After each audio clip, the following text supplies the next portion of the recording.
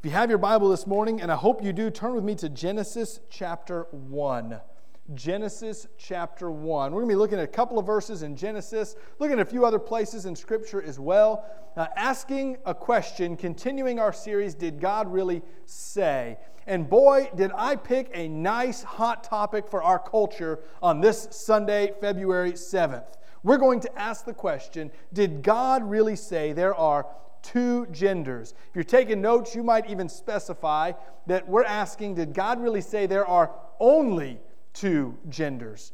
It's a very important question to ask because our culture answers very differently from what traditional historic Christianity has answered. And we need to ask ourselves, are we reading what God's Word says and knowing what it says, or are we following along with cultural norms? And so we're going to be asking our question this morning, did God say there are two genders? One thing I like to do when we start a sermon in this series is talk about what people say God says. And so I like to do a little research and find out what other churches, particularly we've talked about progressive churches who are pushing agendas a different direction from what traditional biblical Christianity would push. But what are they saying about gender and gender fluidity? So there are a couple of things I found that may be of interest to you because you may hear them at some point or another, and you may have people ask you this question. And one of the articles I read asked this question, does the Bible actually say that God created only two genders, male and female? And the surprising answer, according to the article, we're going to look at God's Word in a second, so we're looking at the article. The surprising answer from them was, no, the Bible never says that. And it actually starts quoting different passages of Scripture and interpreting them in a way that would have us believe that the Bible is silent on this issue. But one of the passages they turn to is in Deuteronomy. In the book of Deuteronomy, there's a lot of these laws and rules and regulations that the Israelites are to follow. And one of them specifically says that a man should not dress like a woman or a woman dress like a man, that it's detestable before God. And they even quoted this passage, what you and I would read very boldly and say that speaks against transgender identity. So that's not what this verse means. This is talking about cross-dressing. But if your identity is a different gender, then you're dressing to your true identity. So you can't use that passage of Scripture. It went to our passage this morning, Genesis 1, 26 and 27, where it talks about God making man, male and female. And it says that word "and" is not meant to be dividing man and woman, but it's meant to present the spectrum. Just like God created the heavens and the earth and everything in between. And so they take this verse to mean that God created male and female and everything in between. As you read and as you start to see what a progressive reading of Scripture may take you, you can already start to understand the gymnastics it takes just to get to that point. But I honestly want to take an honest look at Scripture, and I want to ask the question, does God really say that? Are we putting words in God's mouth? Or as we read Scripture, is God revealing Himself to us in a way that He has created male and female? Let's start with that important verse in Genesis chapter 1, verses 26 and 27. Let's read that together and just take an honest reading of what it says, and then start to look at how God has created humanity. Genesis chapter 1, starting in verse 26, says this. Then God said, "Let us make man in our image, after our likeness, and let them have dominion over the fish of the sea, and over birds of the heavens, and over the livestock, and over all the earth, and over every creeping thing that creeps on the earth." Verse 27. So God created man in His own image. In the image of God, He created him, male and female, He created them. Now, without trying to do a twist and some gymnastics around this verse, if we just take a plain reading of Genesis chapter 1, it seems to be very clear that God created humanity with some specific characteristics. And one of those characteristics is that He created them male and female. One of the things we talked about very early on is how important it is to read the Word of God for what it says and not what we want it to say. And as we read this passage, it seems very clear that God indeed did say that He created male and female. If you're doing a count, how God has revealed humanity in Scripture is with two genders, male and female. But is it just this one verse that we cling to? Is it just this idea that this phrase, male and female, causes us to say male and female, and we're not going to look elsewhere in Scripture and see what else the Bible has to say? Or is God repeatedly using this theme all throughout the Bible? I would argue that it's more than just a verse of God's creation, but that God Himself wants us to understand the purpose behind His creation of humanity. And the purpose is that He created husbands and wives, mothers and fathers, men and women, with specific genders and specific roles and purposes in reflecting His glory and His image. So let's look at what the Bible tells us. First, just based on these verses, it's important to understand that gender is a part of God's design. Gender is a part of God's design. In the creation account, it specifically tells us that God created humanity gendered, male and female. Not just humanity, but He has actually created all animals, male and female. We see this in Genesis chapter 2, where God's design is revealed when Adam is naming the animals. And he brings up a pair of animals, and he sees this is a dog, and we'll call it dog, or whatever the Hebrew word would be for dog. Right? He sees cats, and he sees cattle, and he sees sheep, and he sees chickens, and he sees rabbits, and he sees all the animals around. And what it says is he notices something, that each one has a helper or a helpmate. Each one is created male and female. It's an observation that we find very early on, that God has designed His creation male and female. I don't think it's a stretch, I think you'll agree with me on this, that God created you with a physical body. If you don't believe me, go ahead and take your arm and give yourself a nice strong pinch and see if you feel pain. See if you can tangibly experience, you're pinching other people now. I see what you're doing there. Boy, that was a mistake. Forgot I was teaching adults. I thought I was teaching kids who would follow instructions well. God created us with a physical body. We have skin, flesh, bones, blood, and your body is not inconsequential. Your body is not something in which the real you lives. It's not as if God took the essence of you and put it in a shell. No, your body is a part of the real you. How do I know this? All throughout Scripture, we see human beings with physical, tangible, flesh and bones body. It's not just all throughout Scripture, but the prophecies of eternal life. Guess how you are going to spend eternity? With a physical, tangible, flesh and blood body. That's part of God's design for you. Your physical characteristics are how God has created you. So when you look at yourself in the mirror and you start to look at your face and nitpick, I wish my nose was this, or my eyes were that, or my hair was more, or whatever it is you look at, you realize God has created you with the physical body you have. Now, we age, and sin has taken some toll on that body. But your physical body is not just a home for the real you. Your physical body is the real you. God designed you that way so that you would have flesh and blood and physical attributes. And that includes physical anatomy. Your physical anatomy is part of the real you.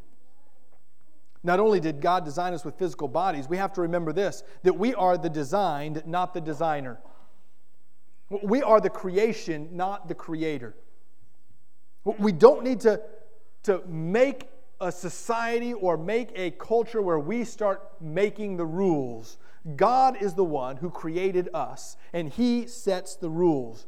You know what I've found? When we try to make the rules on our own, we typically fail miserably. It's never worked out well all throughout the Bible, and I can testify in my own life. When we start trying to become the creator and set the rules for our own, it always leads us away from God. We are the designed, not the designer. Gender is a part of God's design on us. And that's the last thought in this idea that gender is part of God's design, is that God did indeed create us gendered. God created us gendered. He made two genders, male and female. This was not an accident or an afterthought. This was not something that happened as a result of the fall or sin. This is happening before sin enters the world. God looks at humanity and makes them male and female. Gender is not just about your physical anatomy, but of course your physical anatomy reveals your gender. Your gender is a part of who God designs you to be. And so we understand, as the Creator, God has created us specifically with a gender.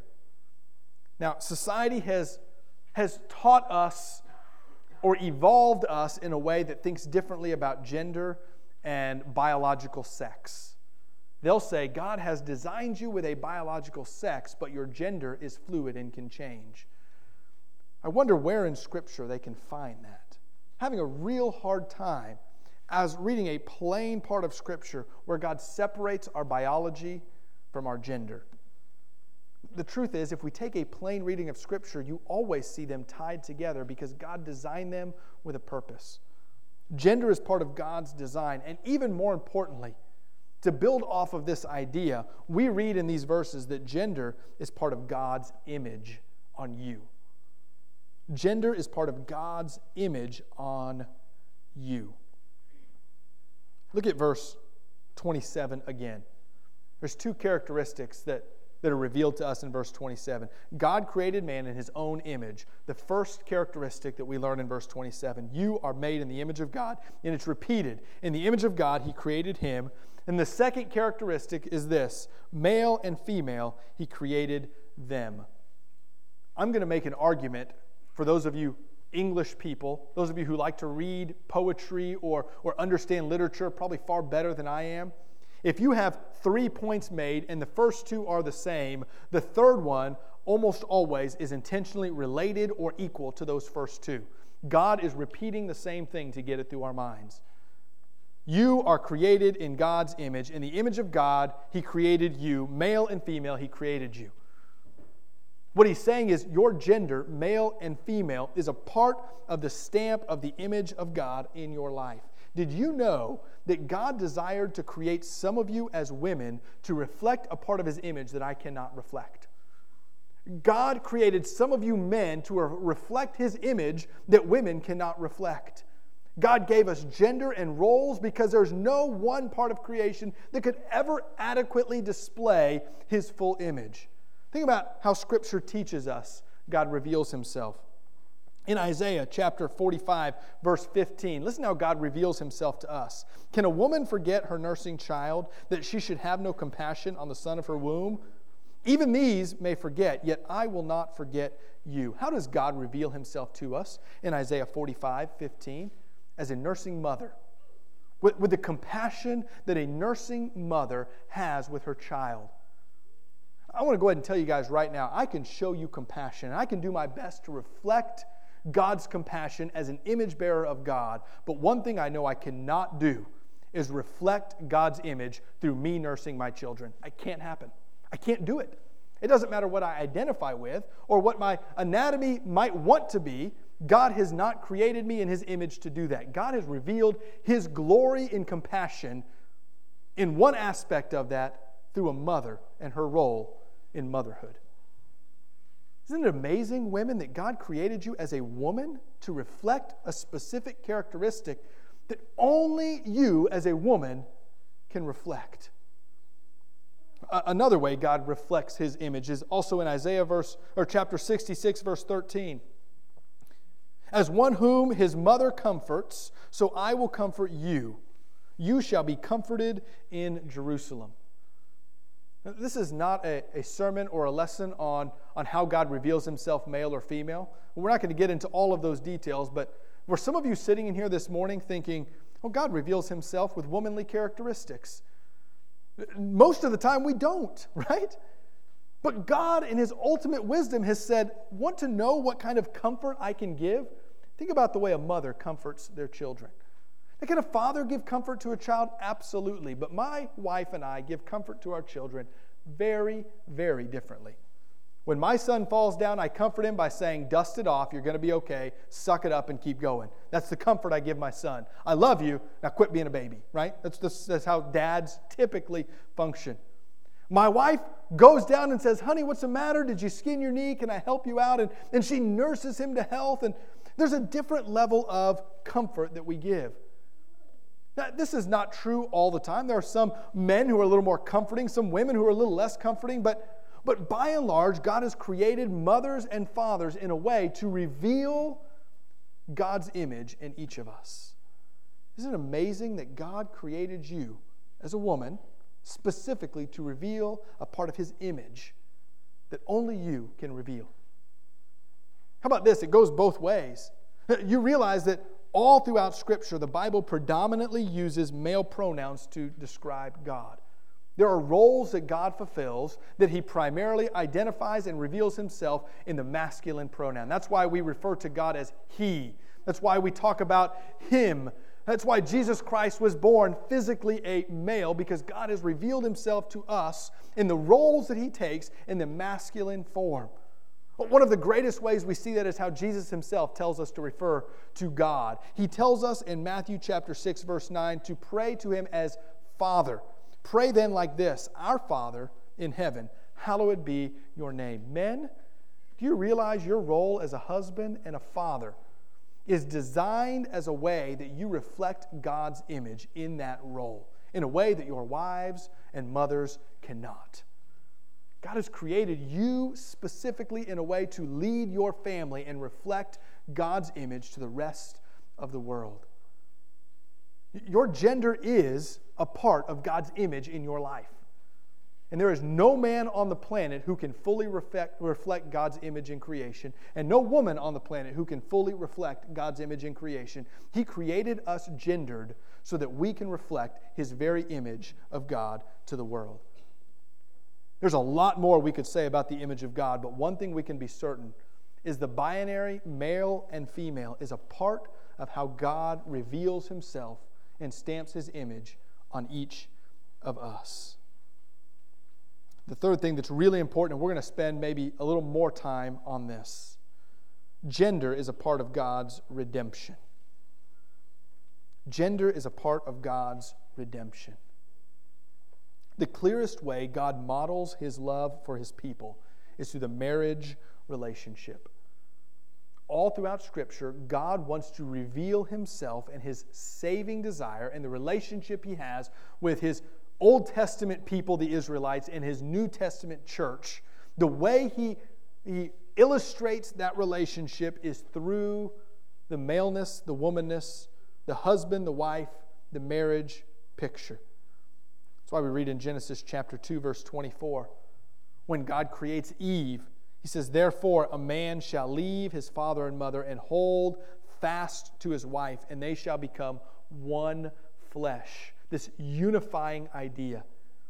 Heard recently about how God created man, humanity, and then He took woman out of man, and then He unites them back together in that marriage picture.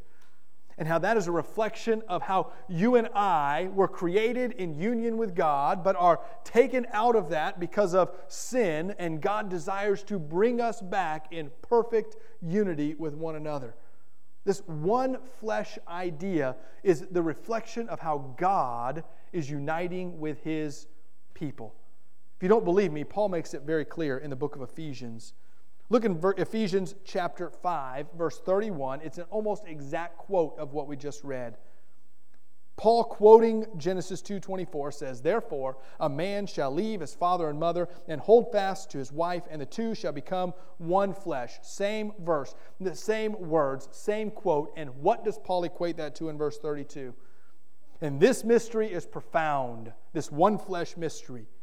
And I'm saying that it refers to Christ and the church. God's design to reveal redemption to us requires a male and a female. God wants to redeem us, and the way He pictures that so that we can understand the intimate relationship we're to have with Him is by showing us marriage. It's amazing that we can look all around this room, all around this world. You can look at saved and lost people, those in Christ, those out of Christ, and you can see God's picture of redemption because there's male and female united in marriage. It's a beautiful, amazing picture of God's redemption. Where the church often fails in this, where the church often drops the ball is that we forget God's desire to redeem and save applies to all people. And that includes what we're discussing here. God's desire to redeem and save all people includes those who identify as transgender individuals. God's desire is to show them the truth of Scripture, to love them, to let them see how He created and designed them, to teach them how to live a life that He created them to live in a healthy, biblical, God-honoring way. God's desire is to see them know salvation and fully embrace that salvation.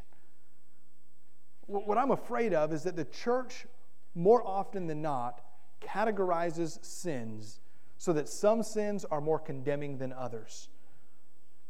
Where we as a church, we want to judge and harp and yell and scream because of certain sins, and the sin in our own heart and the sin in our own life gets ignored. Now, I want to be very clear. That does not mean stand less for the truth of Scripture. That does not mean back off a little bit on how we handle the truth of God creating male and female. If anything, shout it louder. But in doing so, God's desire is that we reflect on our own lives as well.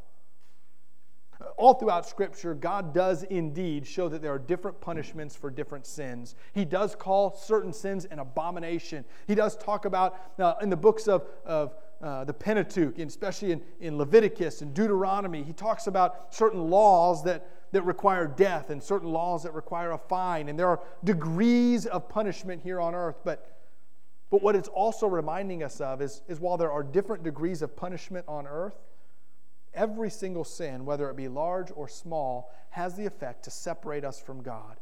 And God's desire is to redeem that. Every single one of those sins. What our gender and our gender roles scream is that God desires to know you intimately. He desires to love you unconditionally for how He created you to be. His will for your life is that you would know Him and know Him fully. Regardless of what sin you struggle with, whether it's an addiction or whether it's with gender, whether it's with your language or whether it's with your lifestyle, God's desire is that you know who He is and who He created you to be. When we stand firmly and say gender is a part of God's redemption, it's a reminder to us that God wants to redeem every individual. So we need to be praying, Lord, reveal your truth. Let people see how you created them and how you love and care for them. Let people see that you have a design and a purpose behind how you created us. And Lord, let us be truth-bearing, gospel-sharing Christians who point everyone to the redemption of Jesus Christ. This morning as we ask the question, did God really say there are two genders? We see very boldly and confidently in Scripture, God indeed did create male and female with purpose, with design to reflect His image and to show His salvation and redemption to a world. And so this morning, can we spend time saying, God, help me to experience your redemption. Help me to experience your salvation and your love. Show me how you're calling to unite with me in one flesh. Let's pray together. Father, you are so good. Lord, we thank you that you have created us with every detail, with every single portion of our lives documented and detailed so that we can know you better. Lord, I thank you that you created some male and some female. And Lord, I thank you that we are able to see your glory and your image on each individual's life simply by the way you've created them to function as male and female. Father, we pray we would stand for that truth, but also, Lord, let us remember that truth screams redemption. Lord, let us love unconditionally without bending the truth. Let us boldly proclaim that our gender screams of your salvation. Let us boldly share that you have a design and a purpose for each life with the hope and the prayer that you would bring all people, including myself, closer and closer to you. Father, we pray ultimately that we would put our faith and trust not in our emotions, not in how we feel, and not even in how we want to be identified. Lord, let us put our hope and trust in your Son, Jesus Christ, who redeems us who brings us back to the Father and unites us in one flesh with you. Father, we thank you for your creation, and we pray that you would allow us to scream your salvation through it. It's in your name we pray. Amen.